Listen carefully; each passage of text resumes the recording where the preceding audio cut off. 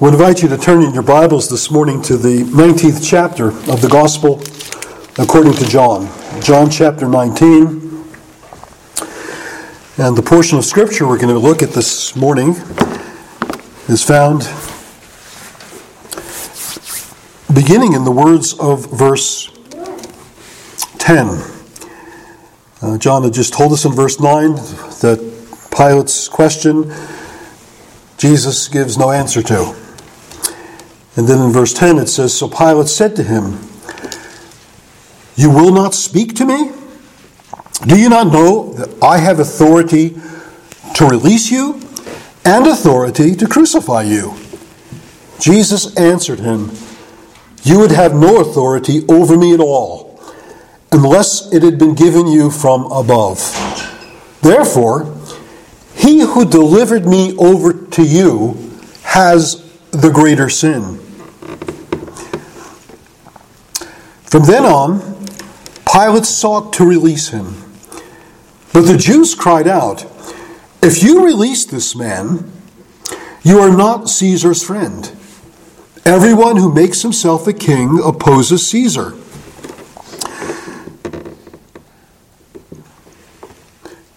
So when Pilate heard these words, he brought Jesus out and sat down on the judgment seat at a place called the Stone Pavement, and in Aramaic, Gabbatha. Now it was the day of preparation of the Passover. I'm sorry, I'm having a problem here with the Zoom program. There's somebody wanting to come in, and I just want to make sure they're able to come in and be able to receive, I don't know what's happening here.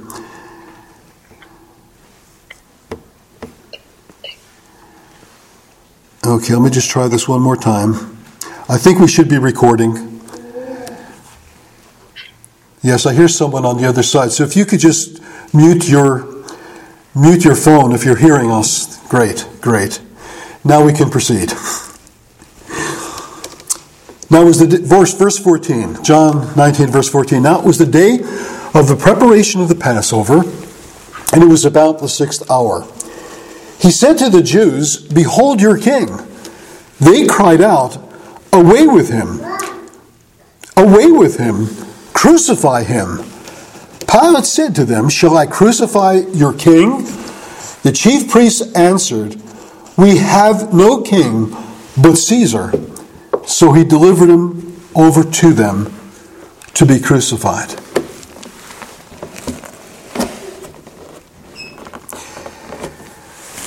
It is at least to me, one of the mysteries of the modern world and of the modern church that so many in church and world view God's Word as something that's dull, boring, uninteresting. How in the world did we ever make this not interesting? The things we have read and things that we read in this book has inspired epic Hollywood movies, great works of art, great works of music and of literature. It's informed and it's influenced the great authors and writers of history. Shakespeare. Think of Bunyan's Pilgrim's Progress. Think of C.S. Lewis and the Chronicles of Narnia. Think of the way in which music like Bach's Passion narratives have been inspired by the very words of Scripture. Handel's Messiah. The Bible inspires so much imagination in people of past generations, and yet in our generation we seem not to think such great thoughts of God. We don't see how Scripture just assesses human beings in terms of our true value, both as image bearers and yet fallen image bearers. People today just don't seem to see in God's Word that which ought to spark their interest of God's grace and mercy in the sending of His Son into this world in a mission of mercy to seek and to save sinners. There's so much in Scripture that ought to fill us with joy and praise, to fill us with the sense of wonder, love, and delight that we're ushered in by the grace of Jesus into a new age, of light and love and liberty and learning of the ways and will of the true and living God, to know the things that are beautiful, to know the things that are filled with wonder and with glory. How could we have made this book, this gospel, this story, these passion narratives dull, uninteresting, unimportant, boring?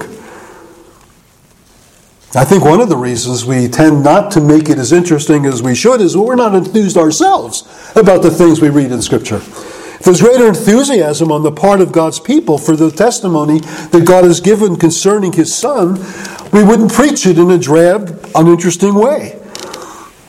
But then also we need to note and listen and understand and see in Scripture what Scripture gives to us, which is a compelling narrative, a compelling drama of what God has done in history through His Son.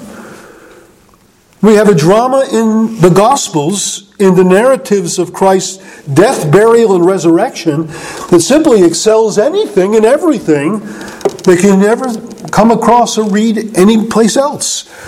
There's a book that a man by the name of Fulton Osler wrote that was made into an epic Hollywood movie back in the 60s. The title of the book was The Greatest Story Ever Told. And that, in essence, is what this gospel is.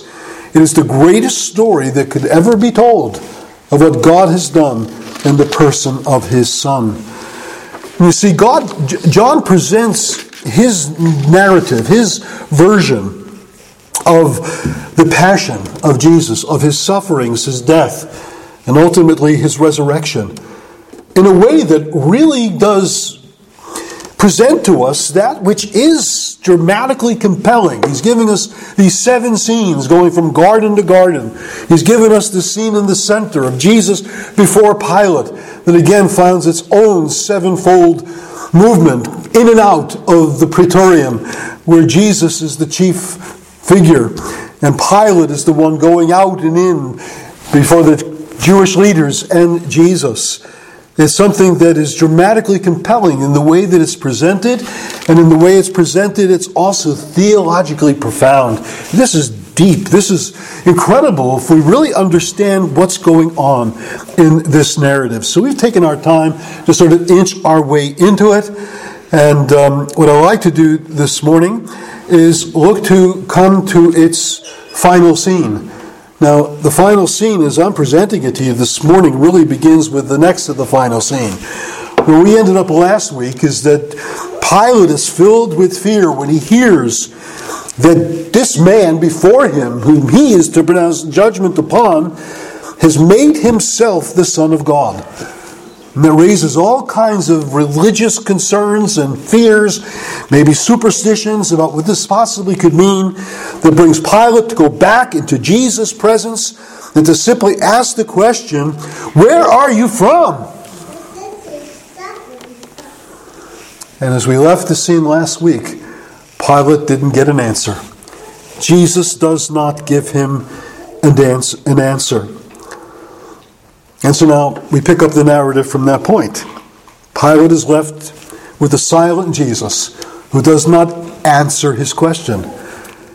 And he then turns to Jesus and he utters words that elicit from our Lord, number one, what I'm going to call Jesus' final statement. The final statement that Jesus makes about himself. And then we're going to look at how Pilate then goes outside to the Jews, and we learn about the Jews' final sins. So in this final scene, we have Jesus' final statement, the Jews' final sin, and then finally, Pilate's final sentence. We have a verdict that comes about as to what has been determined about Jesus, that he is delivered over to be crucified. So that's the division of our study. We're going to spend the majority of our time on the first and second of those matters. But let's begin with the final statement that Jesus makes about himself. Again, in the last study, we left Jesus silent before Pilate, not answering the question, "Where have you come from?" Now this has probably made Pilate a little bit bothered, miffed, concerned, angry? Hard to know exactly what he's feeling. I mean, think about it. He has, in essence, taken Jesus' part in much of this. He's gone out before the Jewish leaders and said, I don't find any guilt in this man. He scourges him, apparently with the intent of releasing him. The last thing he wants is this man to be found guilty under Roman law when he didn't do anything worthy of death. He has enough sense about what his role as a Roman official would be, not to allow a miscarriage of justice. And he's not concerned at all to do what the Jews want him to do with respect to Jesus. He understands. They delivered him up out of envy. But now Jesus won't talk to him. He's asked him a direct question. Where are you from? And Jesus gives him no answer.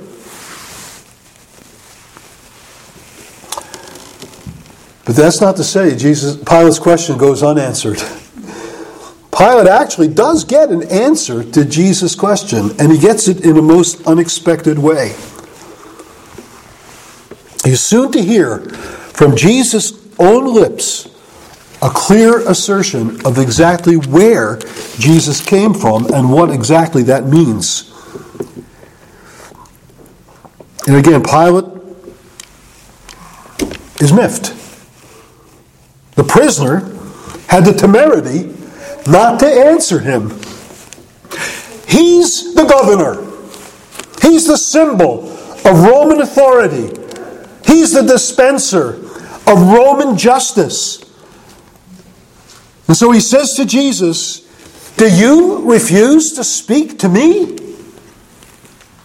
Surely you know I have the authority to release you. I have the authority to crucify you. Up to now, I've advocated for you, Jesus. I've declared your innocence. No crime worthy of death. And yet you refuse to speak to me? I'm in charge here. I'm the governor. I'm running the show. I'm dispensing justice. And one of the ironies we find in John's Gospel is the way that Jesus responds to turn it all upside down, to turn it all around. In this response that Jesus makes, he tells Pilate all he needs to know about where he came from, who he is, and the true nature of what's going on here. Jesus declares this. He says, you would have no authority at all over me. Imagine a prisoner saying that. Now, in the modern time, people go on the internet and make a big fuss about what they think an injustice this is or that is. I mean, I even get it I signed up for something that, had to do with employment in the Orange County. And somebody put me on some sort of service where people that get fired can actually go online and speak about the injustices they've experienced at the hands of their employers. I mean, I remember a day you never spoke up to your employer. The employer is paying your salary. He had the perfect freedom and right to fire and to hire and to do all those things. But today, they get online, they get doxxed, they get their addresses put out so that people can write them nasty letters. How do you treat the so-and-so who has made this complaint in this way that you've done? But we're dealing with the ancient world. We're dealing with where kings were kings. We're dealing with the time that authority really meant authority. And this man was the governor. How does a prisoner at the bar of Roman justice respond in such a way?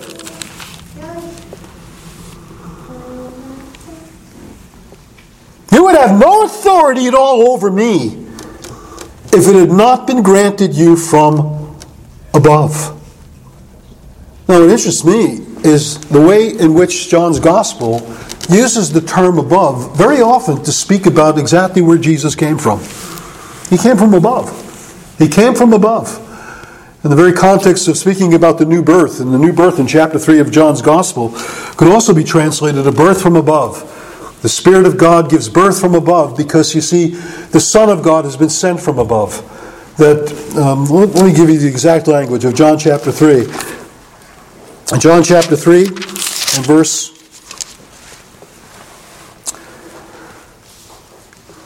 13, Jesus says this. He says, "No one has ascended into heaven except he who descended from heaven, the Son of Man." The Son of Man. Jesus speaks of himself as making a heavenly descent from heaven. Where did you come from? I came from heaven. I came from above. Remember Jesus telling Nathanael, "You'll see greater things than these," and drawing some reference to the vision of Jacob's ladder that Jacob had of the angels of God ascending and descending from heaven. He says you'll see the angels of God ascending and descending on the Son of Man. The matter of heaven's entrance into the world comes in me, in my presence in the world. The heaven-sent Son of God has come from heaven into this world, come from the Father. You see, the language of from above is really the language from heaven or from God. It's from the presence of God that Jesus came. The eternal Word that was with God, that was made flesh and dwelt among us, and we beheld His glory, John says. You'd have no authority at all over me. I'm the heaven-sent Son of God. You want to know where I came from? I came from heaven. I came with the authority of heaven, and you have no authority over me. Because I am the heaven-sent Son of God, come to do the Father's will. And there's nothing you can do as Roman governor that's ever going to keep the will of God from being done. I've come from above. I've come from heaven. I've come from God. And the authority that you claim, Pilate, you don't really possess. It's been given. God's given you a special dispensation to do His will. And His will is described in such a passage as Acts chapter 4. Turn to Acts chapter 4. And here's how Peter explains what happened in Jerusalem when Jesus was brought before Pilate, when this trial took place. And he sees it in the light of the second Psalm, Psalm 2. It asks the question, why did the nations rage and the peoples plot in vain? The kings of the earth set themselves, the rulers were gathered together against the Lord and against His anointed. That's quoted in the prayer of verse 25 and 26. And then Peter, in the light of this prayer, he makes this statement. In the light of the prayer and also the psalm, he says, "For truly, in this city, they were gathered together against your holy servant Jesus, whom you anointed, both Herod and Pontius Pilate, along with the Gentiles and the people of Israel, to do whatever Roman law determined would be done." To do whatever the whim of the governor determined to be done. No, it doesn't say that. I made that up. That's not what the text says. It's not what the Roman governor determined to be done. It's not what the whim of Pilate determined would be done. But to do whatever your hand and your plan had predestined to take place. God had a will in this matter. God had a purpose in the sending of His Son. And God's purpose would not be thwarted. Pilate would do whatever God's hand determined would be done. You have no authority over me. But what is granted you from above, what's been appointed to you to do by my Father, I'm the heaven-sent Son of God. You have no authority over. And in fact, not only do you have no authority over me, but what is granted you from above, what my Father has determined that you would do. But you think you're standing in judgment over me? Jesus says, you're not in the judgment seat. I am. I'm the one who is the dispenser of justice. Isn't it amazing then that here the prisoner at bar who's brought before Pilate the governor with charges against him. This man is worthy of death. This man has broken our law. This man deserves to die. Yet it's this man who then says to Pilate, therefore, he who has delivered me over to you has the greater guilt, the greater sin. It's Jesus who's going to determine not only that others have greater guilt than you, Pilate, but that Pilate, you have guilt in this matter as well. He's not denying that Pilate has guilt. Because what Pilate is about to do is going to be against his better judgment. And he's going to stand before the people with the basin and the water. He's going to wash his hands and saying, his blood's not on my hands. But Jesus is saying, no, you don't get away that easy, Pilate. You have guilt. Because light has come into the world and is standing before you in the person of Christ, the heaven-sent Son of God.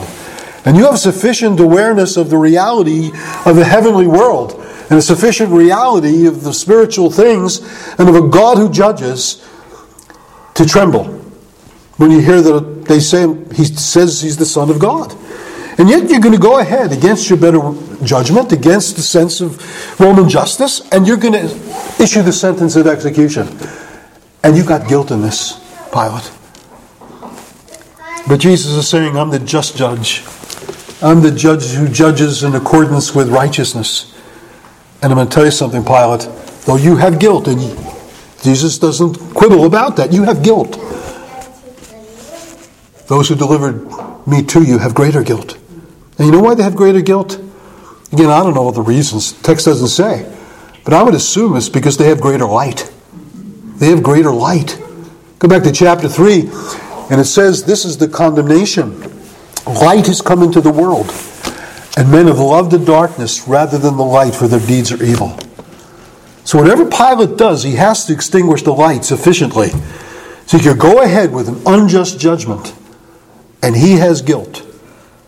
But those that delivered Jesus up for envy, those that were seeking the glory, their own glory, rather than the glory of God, those who had searched the Scriptures, for in them they think they had eternal life, and they blinded their eyes to the reality that these are they that testify of Jesus. They wouldn't see Jesus.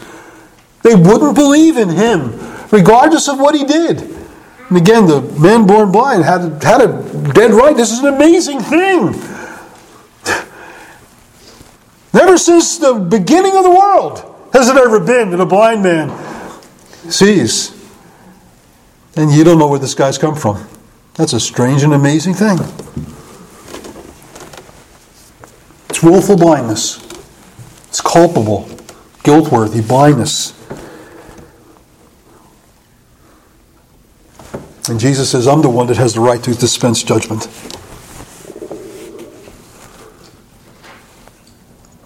You go back to chapter 5, you see Jesus says, the Father has given all judgment unto the Son.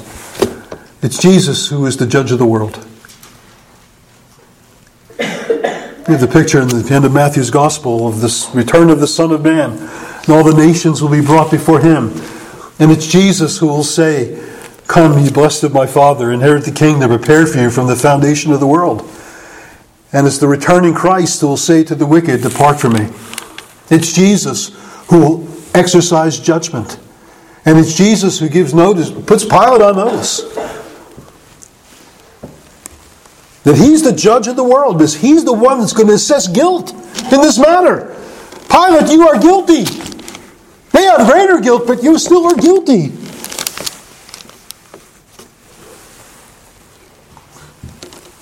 That's speaking truth to power, isn't it? That's telling the truth to the powerful man that Pilate was.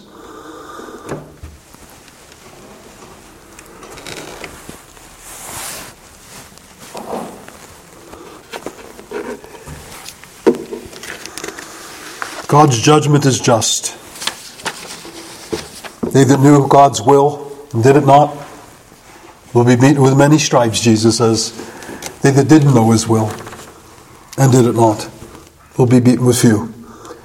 There are degrees of judgment because there's degrees of guilt. Don't let anybody ever tell you all sin's equal. It's not. It's simply not. People say, if I think it, I might as well do it because it's all the same. No, it's not.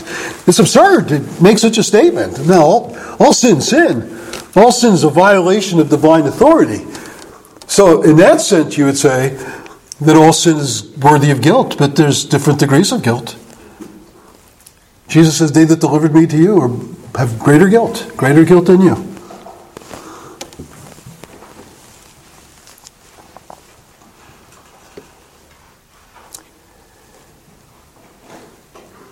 It's not Pilate that's declaring guilt and innocence in this court. I mean, he may in this court, but the ultimate court of divine judgment is the Son of God who bears rule. It's the Son of God who makes the determination. He has come from above. He's come from God with all the right given to him as the Son of God to judge the guilty.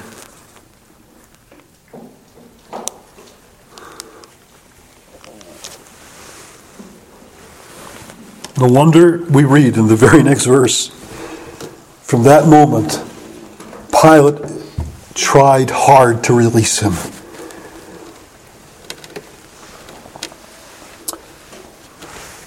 The rendering of the ESV is, from then on, Pilate sought to release him. But no. It's just not that he sought in a tepid way. He tried hard to release him.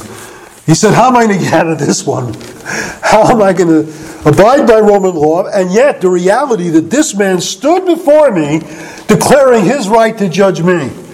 How am I going to get out of this? He tried hard to release him. But here's the problem.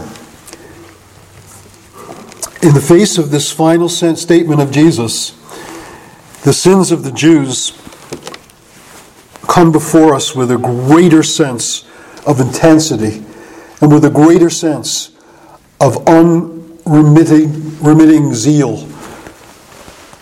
Pilate tries hard to release him, but there's a force that's opposing him, even though he's the governor of Rome. The Jews cried out, if you release this man, you are not Caesar's friend. They pulled out all the stops.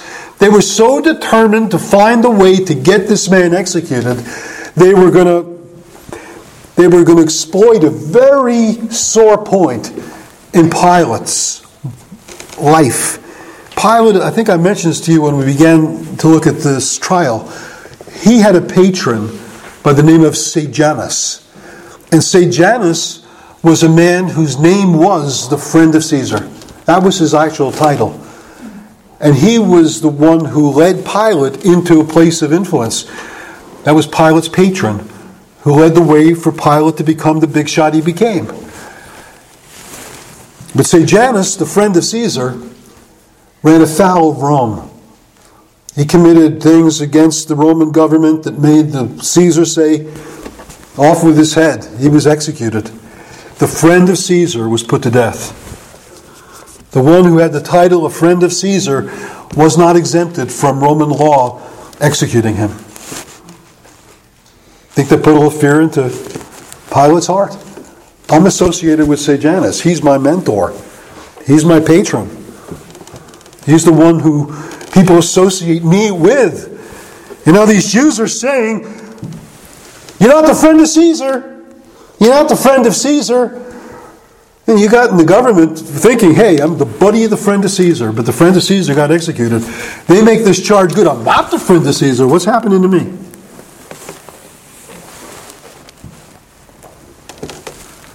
When Pilate heard these words, he brought Jesus out, sat down on the judgment seat at a place called the Stone Pavement.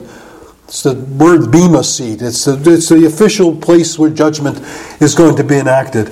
There's a sentence forthcoming. There's a determination that's about to be made. And the time was running short. The day of the preparation of the Passover had come to the 6th hour. We're at noontime. We're coming towards the end of the day. When sunset comes, the Passover will begin. The Jews don't want to get defiled. They don't want to go into the praetorium. They want to keep the feast. And so he brings Jesus out. And I don't know what he thought was going to happen. That maybe they were going to behold Jesus and be impressed. They were going to be impressed with Jesus as much as he was. As much as he was. He had heard Jesus' words and he was filled with the sense this man must be speaking truth. This man is taking the place of judgment in his hands. Well, if I was so compelled by him, maybe they'll be compelled by him if he's just present among them. And so he brings him out.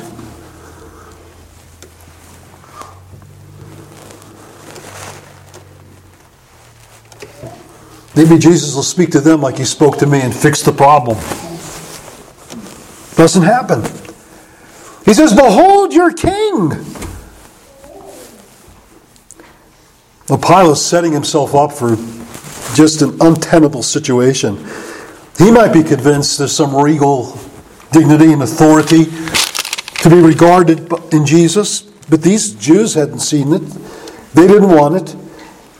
Again, their understanding is this man, if he's the king, must be the Messiah. And they don't want his messianic claims at all. Pilate thinks it's okay to call him the king because he's no real threat to Rome. But yet they're not going to be convinced, as he's been convinced, there's something special about this man. There's something that ought to be regarded about this man. And so they just cry out and say, away with him! Away with him! Crucify him! And Pilate seems to be incredulous. Shall I crucify your king? Isn't it amazing? This Roman official seems to be more conscious of the legitimacy of Jesus' claim to kingship. There's something regal about him, something authoritative about him, something wondrous about him. But these Jewish people that had the law, that had the promises, they didn't see it. They didn't want it. And the very people whose claim against Jesus is that our law demands his death because he's a blasphemer, you know what they do? To get Jesus executed, they commit blasphemy. They commit blasphemy. You know what they say? They say, we have no king but Caesar. We have no king but Caesar. Now you need to understand what Caesar's pretensions were. What did Caesar claim about himself? You know, if you think it's blasphemy that Jesus called himself the Son of God, Caesar claimed his lordship.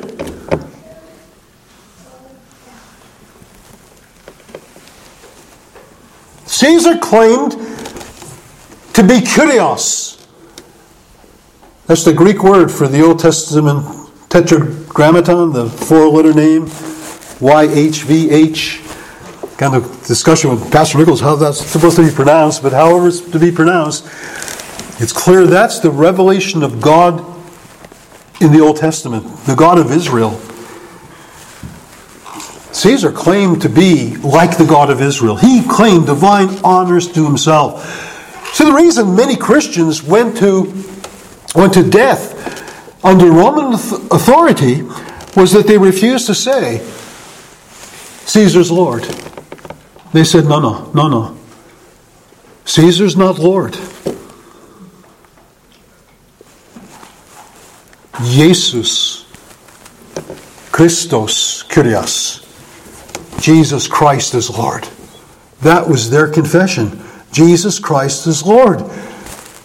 If these Jews are saying, no. Rather than having Jesus Christos Kyrios, Jesus Christ is Lord, they say, Caesar Kyrios, Caesar's Lord. We bow the knee to Caesar. A man who claims divine honors, who's in the Roman Empire was worshipped as a god. We have no problems with that. We have no king but Caesar. Who's blaspheming? Who deserved to be executed under Jewish law? It's those that claimed that Caesar was Lord. It's those that said we have no king but Caesar.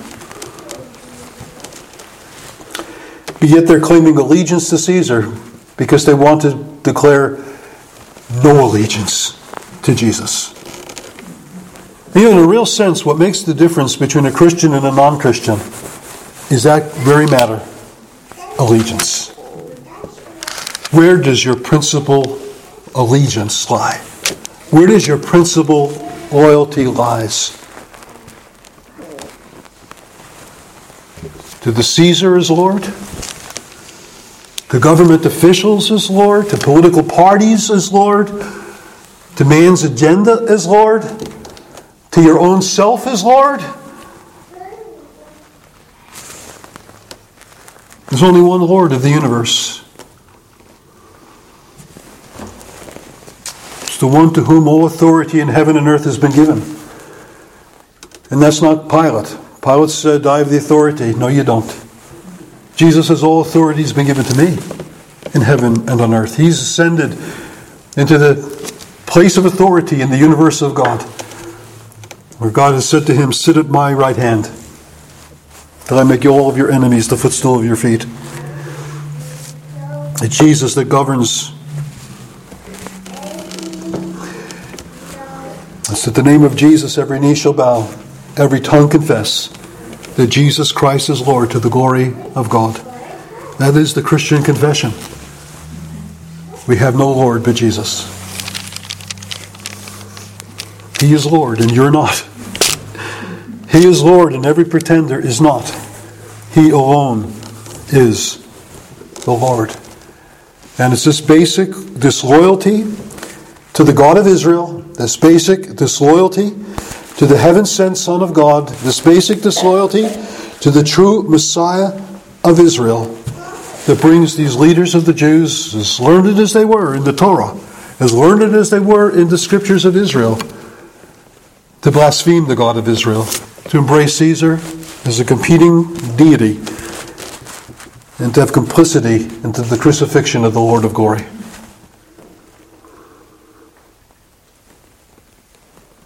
And so the final verdict is in.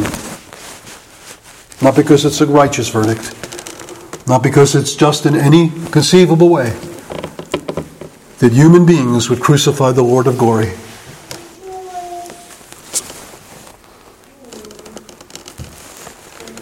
There's no explanation of what occurred in Jerusalem, what Peter spoke in the passage we read in Acts 4. It's God's determination that his will would be fulfilled in the gathering of all the nations represented by the leaders of the Jews, the leaders of Roman authority, Herod, Pontius Pilate, the leaders of the Jews, the Romans officials, the Jewish officials, to do whatever God's hand had foreordained would come to pass. And though they are the agents that are guilt-worthy agents, it's the ultimate purpose of God to redeem a world. You know, you look at things in this world and you say, how in the world can anything good ever come? When you read the papers, when you see the things that are happening in the world, when you see the dangers that are in the world today, how in the world can anything come of good out of this? That question has been raised before in the scriptures. And the reality is that what man means for evil, God oftentimes does mean for good. Don't underestimate the ability of God in the midst of the most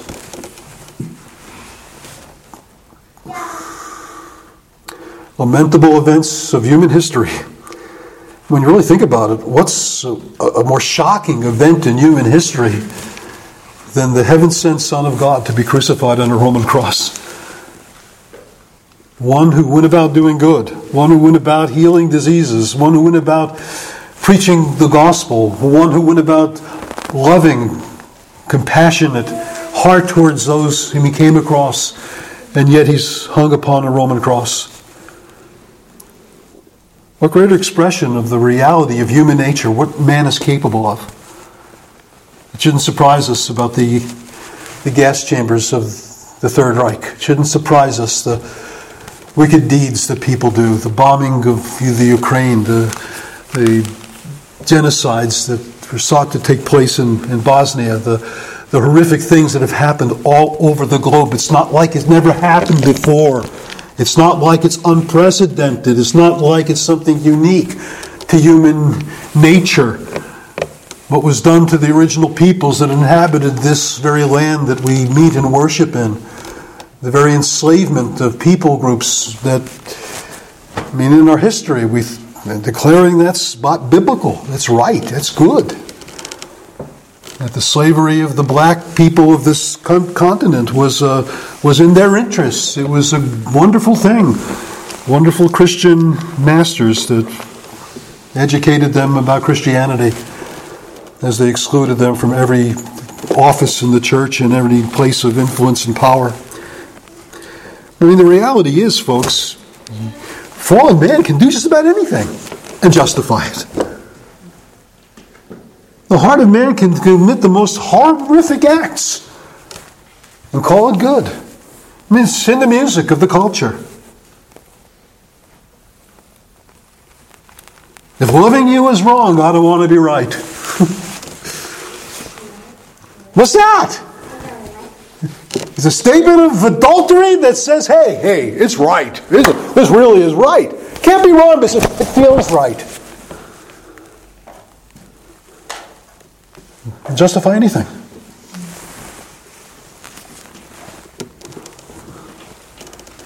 The sentence is in, and it does expose the reality of the judgment of the world. They thought they were judging Jesus. In reality, they were simply judging themselves. For what they did in ignorance, God meant for good. What they did in malice, God meant for good. They put him to death by wicked hands, crucified him, slew him, but God raised him up. God raised him to the pinnacle of authority in the universe, that we would know a gracious Lord, that we would know a Savior that has the right to govern and rule and judge in perfect equity, in perfect right, in perfect goodness, in perfect beauty, in perfect love.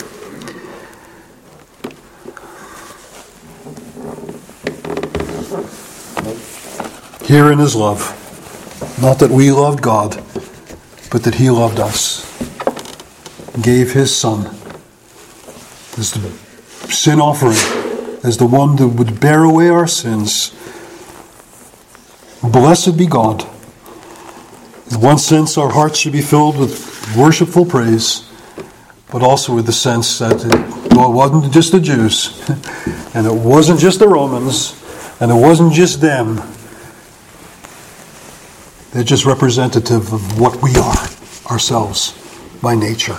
What we would have done in their place. That we would have taken the crown from off the head of the Son of God and said, doesn't belong to you, Jesus. This belongs to me. I'm the Lord. I'm the ruler. I'm the one. We would sacrifice every truth we know, every principle we would hold in our own interests, just to oppose the interests of God for our own supposed advantage. What folly! But yet God uses folly to bring forth the salvation of the world. Blessed be his name. Let's go to him with thankful hearts. Father, we're thankful that we don't run the world. We're thankful that no human being determines the ultimate destiny of your creation, that you reign, and it is good. And we are thankful that you rule.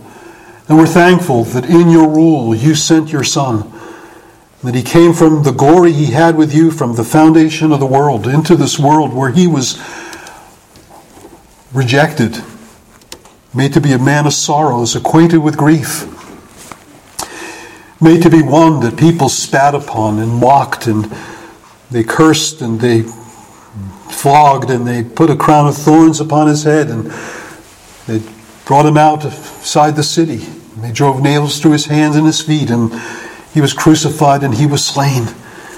And all the principles of justice were thrown to the winds, and all the principles of right were simply disregarded. That which was done so wrongly and so unjustly was the very thing you meant for the salvation of the world.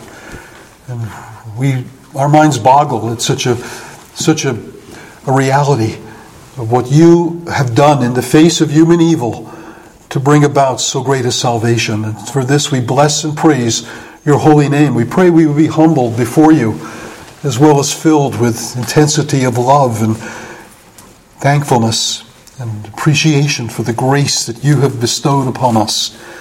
We thank you, Lord, for this time in your word, and pray something that we have seen in Scripture this morning will spark our own hearts to greater measures of allegiance and loyalty and devotion to the Son of God who loved us and who gave himself for us. As we come and we ask these things in his name, amen.